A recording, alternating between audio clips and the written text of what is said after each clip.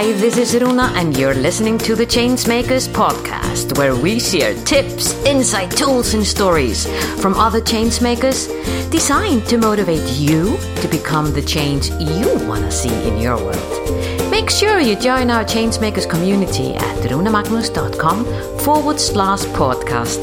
And now, this is your time to sit back, relax, and enjoy. Our guest in our podcast today is Dr. Pauline Crawford-Omps. She's a gender dynamics expert. She's passionate about people and their potential to collaborate and create highly effective and rewarding outcomes when working together. Whether your business suffers from high staff churn or demotivated employees or dissatisfied customers, at the core of all issues is the people and their ability to work together in a healthy collaboration. I could not agree more with Pauline when it comes to the importance to have good communications and being able to communicate and being able to feel that you're safe to communicate and say what you want to say and be open to listen to other people. In my interview with Pauline, she does go into that area and share some really good insights that I believe all of us need to think about. So our guest, I introduce you, Dr. Pauline Crawford-Omps.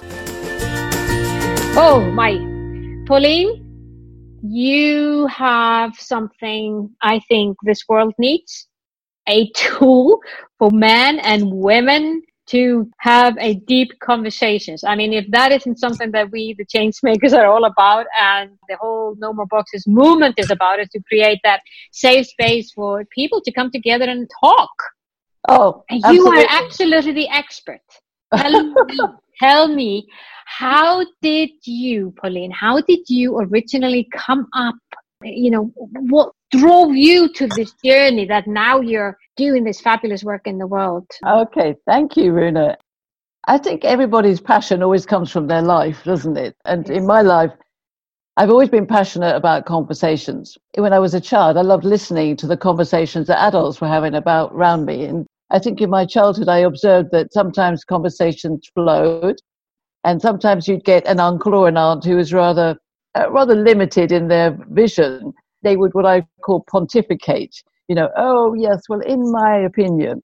So in my childhood, my family was very big, and there were lots of cousins and uncles and aunts and lots of tea parties, and always there was conversation. There'd be 12 to 13 people. And I observed that I really loved being part of the conversation. Sometimes I was afraid and sometimes I was in the flow. So when I grew up, I started looking at how people interacted and how I interacted with other people as a young, rather a tomboy kind of kid.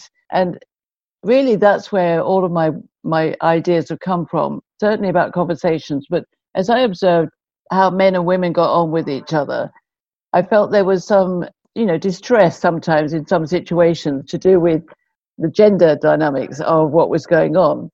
Yeah. And as I say, I was rather a tomboy sort of girl. I had this, dare say, I was sort of slightly masculine view on the world. But I remember my sister saying when I started driving that I drove like a man. And I thought, oh, what does that mean? Yeah. And then when I the last several decades, what I've really been observing is, why is there such a friction between men and women when it comes to getting to senior places in business or achieving the kind of harmony that I felt was just a natural thing? Yeah. So I designed myself a map, because I think what you do is you tend to design something that will help you. And then if it works, you share it with other people. Oh, yeah. That feels like a very obvious way of going about things. And then I realized that the other thing that was changing was that the rules, if you like, and I know that's a thing for you, the rules were changing subtly, but not necessarily officially. And that's because women were becoming more and more part of the workplace, and they couldn't leave their emotions at home. They came into work with them. So we still wanted to have our partnerships and our babies, and we also wanted work, and we wanted everything, and that the landscape was changing. And that's really been my excitement. And obviously there's some amount of distress between men and women. It's my excitement to know that the world we live in is now very different from 20 or 30 years ago. And that now is the time for men and women to get together, because actually we all need each other. we have very, very complementary and complementary skills. And yet often we don't have those conversations which allow us to really work together with the freedom to understand our differences. So a lot of my work is about studying differences and making sure that, as you say with your movement, that we don't get stuck in the boxes of where we have been, but we allow ourselves to be where we are. And so I call these conversations magical, because if you like, magic is about making the unbelievable believable. You know, when you watch a magician, you sort of think, how does he do that? Yeah. So when we see men and women actually getting on and actually growing together because we know what we are and what difference we are, it is magical. Yeah, it is. It is. And sounds to me what you're doing, like we say with our No More Boxes breakfast clubs, you know, to move away from the preformed thinking and listening and reactions that come from that, and so that you can create space for something new. Well, that's right. And if you like, strangely, I kind of felt that we need new rules. Yeah. Not because we're controlled, but then the first rule or first guideline for me is to have no judgment, which of course is something that you believe in. And of course, it's quite challenging for most people because we've been brought up in a way that says this is how things should be, you know, and that is now changing, of course. But I think that's really where we need to start, is removing judgments. Removing judgment. Oh, yeah, and judgment on ourselves, isn't it? Oh, yeah, actually. And behind that like is listening to you saying, you know, are you you were brought up and you were the tomboy. Yeah. And I can resonate with that wholeheartedly, being in that space and myself. And then I'm wondering, you know, a tomboy is obviously a boy, you know, you're doing things that are somewhere down the line we take is the boys' things to do. Well, that's right. But I think one of the things I've really learned, Runa, and I think this is where it's a challenge, because we want to get away from labels, but we still need ways to describe things. Yeah. Which is okay, you know, so, and I know it's the no boxes movement, but some things literally that a square is a box, and then that is a box. If it's a circle and it's a round. So, you know, unfortunately we can't drive a car with square wheels. We need round wheels. You know, so there's some symbolism in our life. So I think it's all about awareness and how we have the conversation about those particular concepts and words. And what I factored in, and it came to me when it was in the late 80s, I was working in the image profession world, and I was studying bodies, and I started observing that certain bodies were different. So the more sort of angular bones and the straighter body, that person had a tendency, an indication of being slightly more logic thinking as opposed to intuitive thinking. And then I observed, of course, that men and women were different, and then those were layers on top.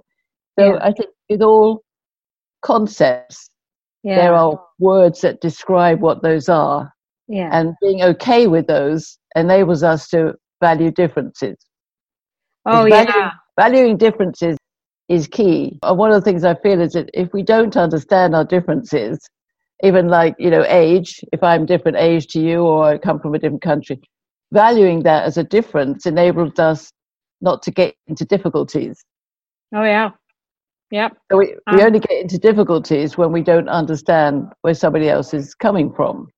Yeah, and we start to judge that and not giving them that benefit of a doubt because of something that we once saw someone similar. Or I've even noticed myself that if a person has a certain name, and either I know someone that I really like with that name, or I know someone that I from the past that I didn't like with that name, I've noticed that I'm putting that person into a box just knowing their name before anything. You know, I'm talking. Yeah. Yeah. I noticed that and I thought, that's silly. That's sick. Yeah. Well, that's association, isn't it? So we have, you know, it's like if you were brought up in a family with many siblings, or we're brought up on our own. Yeah. But the valuing our experiences is important. And it's the sharing and the awareness that makes the conversation rich. Absolutely. So, you know, if I've never had the experience of being an only child, for instance, but I had the experience of having brothers, then that's an experience to share, not to make a judgment on, but to actually say, oh gosh, now that's interesting because that's giving you a different point of view. So it's all about how we listen to the conversation. You know, that's what I share in this book. So this is my book, and really this is about the philosophy of no judgment, no second rule, which is no anger. Yeah. So we can be angry about a subject, but not anger in the conversation, because then that blocks.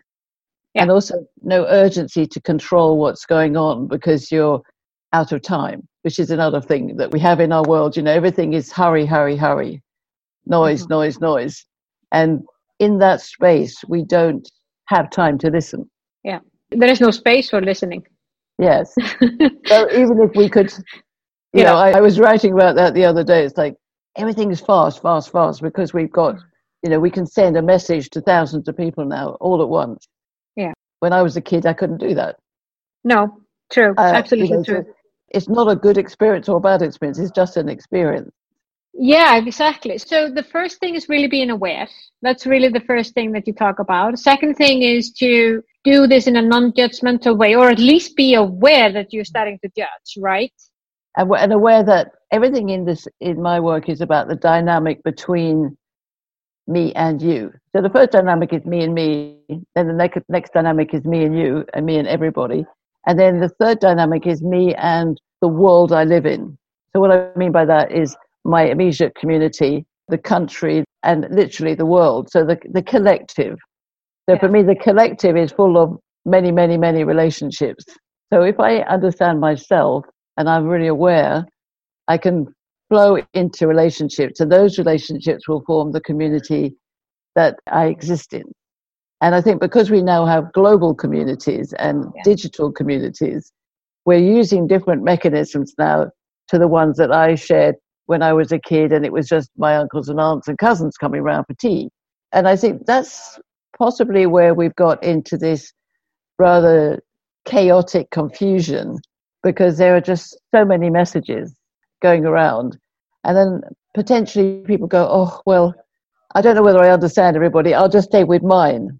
So let me stay with my cohort of people, because I know them because I know me. But actually, if you really look at diversity is in every form of nature. So you have types of animals, and they live in families, but they all exist in nature, which allows them all to be connected. Now, of course, some animals eat other animals. I mean, that's the law of the jungle. But actually, nature does it really very simply, and it works. The ecosystem of nature is extremely complex, but actually, you don't go and change it. You don't go out there and say, oh, I'm going to transform this herd of deer so they'll get to like a tribe of tigers. No. So with human beings, how can we transmute and transform every conversation? Now, I don't know about you, but I've had conversations when I was in Malaysia. I remember once being on a train having a conversation with a lovely woman from India, and neither of us spoke each other's language, but she was pregnant, and through sort of body language and sign language, you know, we had a mini magical conversation. It's possible if your intention is to have that conversation. It's about being in a space anywhere you are and inviting by observation and listening and sharing a kind of conversation that engages both of you with some sense of uplift and joy. Yeah. So that's my feeling, that when we look at men and women in the world today, there is, not for everybody, but for some people, there's a gap that's widening rather than coming together. Yeah. That's been something that I'm concerned about. I've been in the space of women empowerment for 2 or 3 decades. And yes, of course, I mean, coming from Iceland, and we're supposed to be the best country in the world when it comes to gender equality. I think that's right. Probably we're not the worst, but we're definitely not there. And one of the things why we're not there is I'm starting to feel that it's more at that in the women empowerment movement, and we've allowed women, we have more space and more freedom to express who we are, and that if we want to categorize and put that into the the masculine box and the feminine box, so we can basically both step into our masculinity and into our femininity, and it's fine. We're accepted, but I don't think that men still are accepted as being both. I think that I've been interviewing men over the last 9 months, and over different countries, 38 interviews now, and resoundingly, they all say life for men is confusing. Yeah. Now, if we take that as just something that is, it's almost if they had said, "Oh, we're really challenged and we're in conflict," but it's not. This idea of confusion. It's like we thought we knew what we were doing, and somehow life has changed, and we're not sure quite how to deal with it. Yeah. So I think it's a combination of the Me Too movement and us expressing our need to look at issues, and then not having some of the conversations we could have as women and become empowered and stronger. And it's almost like backwards and forwards, that instead of merging, which is and one of the things I feel, I don't know about you, and in Iceland and England and the US and Malaysia, often we don't talk about the fundamental complementary nature of men and women. We talk about the topics, the issues. So we talk about why aren't they at the top? What's the pay gap? Where's equality? Who's been marginalized? Why are we upset about this? And we need to tackle those, but if we're tackling them from not understanding our core hard drive, that's why I think men are going, oh, whoa. I'll just, I'm okay, but I'll just back off. Yeah. So maybe I won't advocate for so many women at the top. I mean, I came across an organization just recently where they've just employed, for the first time ever, a woman at the top. It's a global company. 90% of the employees are women. Yet in the top level, there's only the CEO now, and she's new, and the VP HR, and the rest are all men. So there's bound to be a state of confusion or misunderstanding about how to change things, because not many parts of the community have changed. Mm-hmm. So I think one of the things is definitely listening to understand, not just listening. Listening to understand, yes. And I think we all can do more of that. Yes. Really deep listening to understand with that focus. I'm going to sit here and listen so that I can understand you and you can understand me. And one of the first things that I suggest in my book is that we need to not make assumptions. So come into the circle, and a circle is important in the magical conversation. So there's nobody controlling the conversation. You might say, well, that's strange, but it's possible. And the topic that you're talking about is in the middle. It's actually in the space between all the people around the table. Yeah. So we look at the topic and we share from our experience, and we allow anything to be said without rebutting it or saying, no, that's wrong. Say, okay. And within some time, as people become relaxed about being able to contribute to that topic and not being judged themselves, you will find that it flows with a different energy. And that's where the unknown occurs, which is the magic, because you have to come into that circle feeling in your heart that something different will come out, something unknown. And in a way, we take a risk by going into that space. And as we listen and share, amazing things do happen. Yeah, exactly. And I've seen this time and time again, even in a serious business context. If we just can remove ourselves from that assumption and judgment state. Yeah. That's the boxes, to be aware that we're not assuming that because your name is this, you're this. I think the other thing, though, is, Runa, is identifying the value of difference around the table. Oh, yeah. So, if you had magically different genders, different generations, different cultures around the table, actually the first honoring is the fact that all these different perspectives will flow into that middle space, and that it allows a bit of time, a bit like a cake. You have to, you have to stir it up a bit, but then you have to allow it to bake to make sure that it comes out right. And you don't necessarily, the other thing is that you won't necessarily come to an absolute conclusion at the end of a period of time that you're having this conversation. And that's okay too. That's quite difficult for some people. Oh, yeah, that is, yeah. And it's so important to remind us all. So, Pauline, where can they find your book and more about you? I know that we're going to put all the links into the show notes, but in case they're listening on Apple Podcasts or Stitcher or somewhere else, where can they go so that they can learn more?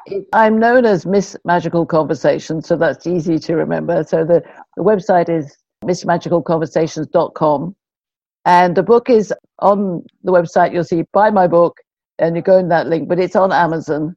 So if you check into Amazon, there's an ebook and a printed book called Magical Conversations, Transforming Conflict into Collaboration.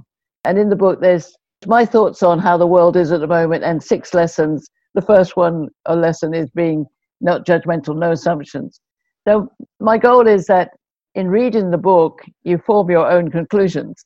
Which is obviously the nature of having a magical conversation, and then you start sharing. So it's a thought-provoking book, and soon I'm going to follow on with my larger text, which is about the gender dynamics map and how different types of men and women can actually form a circle themselves, so that we flow from masculine to feminine, male to female in a circle. Yeah. Oh, that's beautiful. That's beautiful. Yeah, exactly. My passion, Runa, is that we start having the conversations and we don't try and control them, because unless we allow the words to bubble up between us, if we control it too quickly, we get into arguments and then we don't get anywhere. And that's where it gets stuck. Pauline, I'm heading over to Amazon to get my copy and starting to add your insights into what we're already doing, and we want to absolutely stand for deeper conversations that are non-judgmental, where people can. Absolutely. So, like you're saying, so that we can create that magic. Well, I do a lot of writing on LinkedIn, and I'm on Instagram and Twitter. So do follow me on LinkedIn, because I'm starting to build up some energy about these conversations, and I think we need to stretch ourselves a bit more. This is the year of collaboration. 2019 is the year of collaboration. I love that. I'm in for that. Thank you so much, Pauline.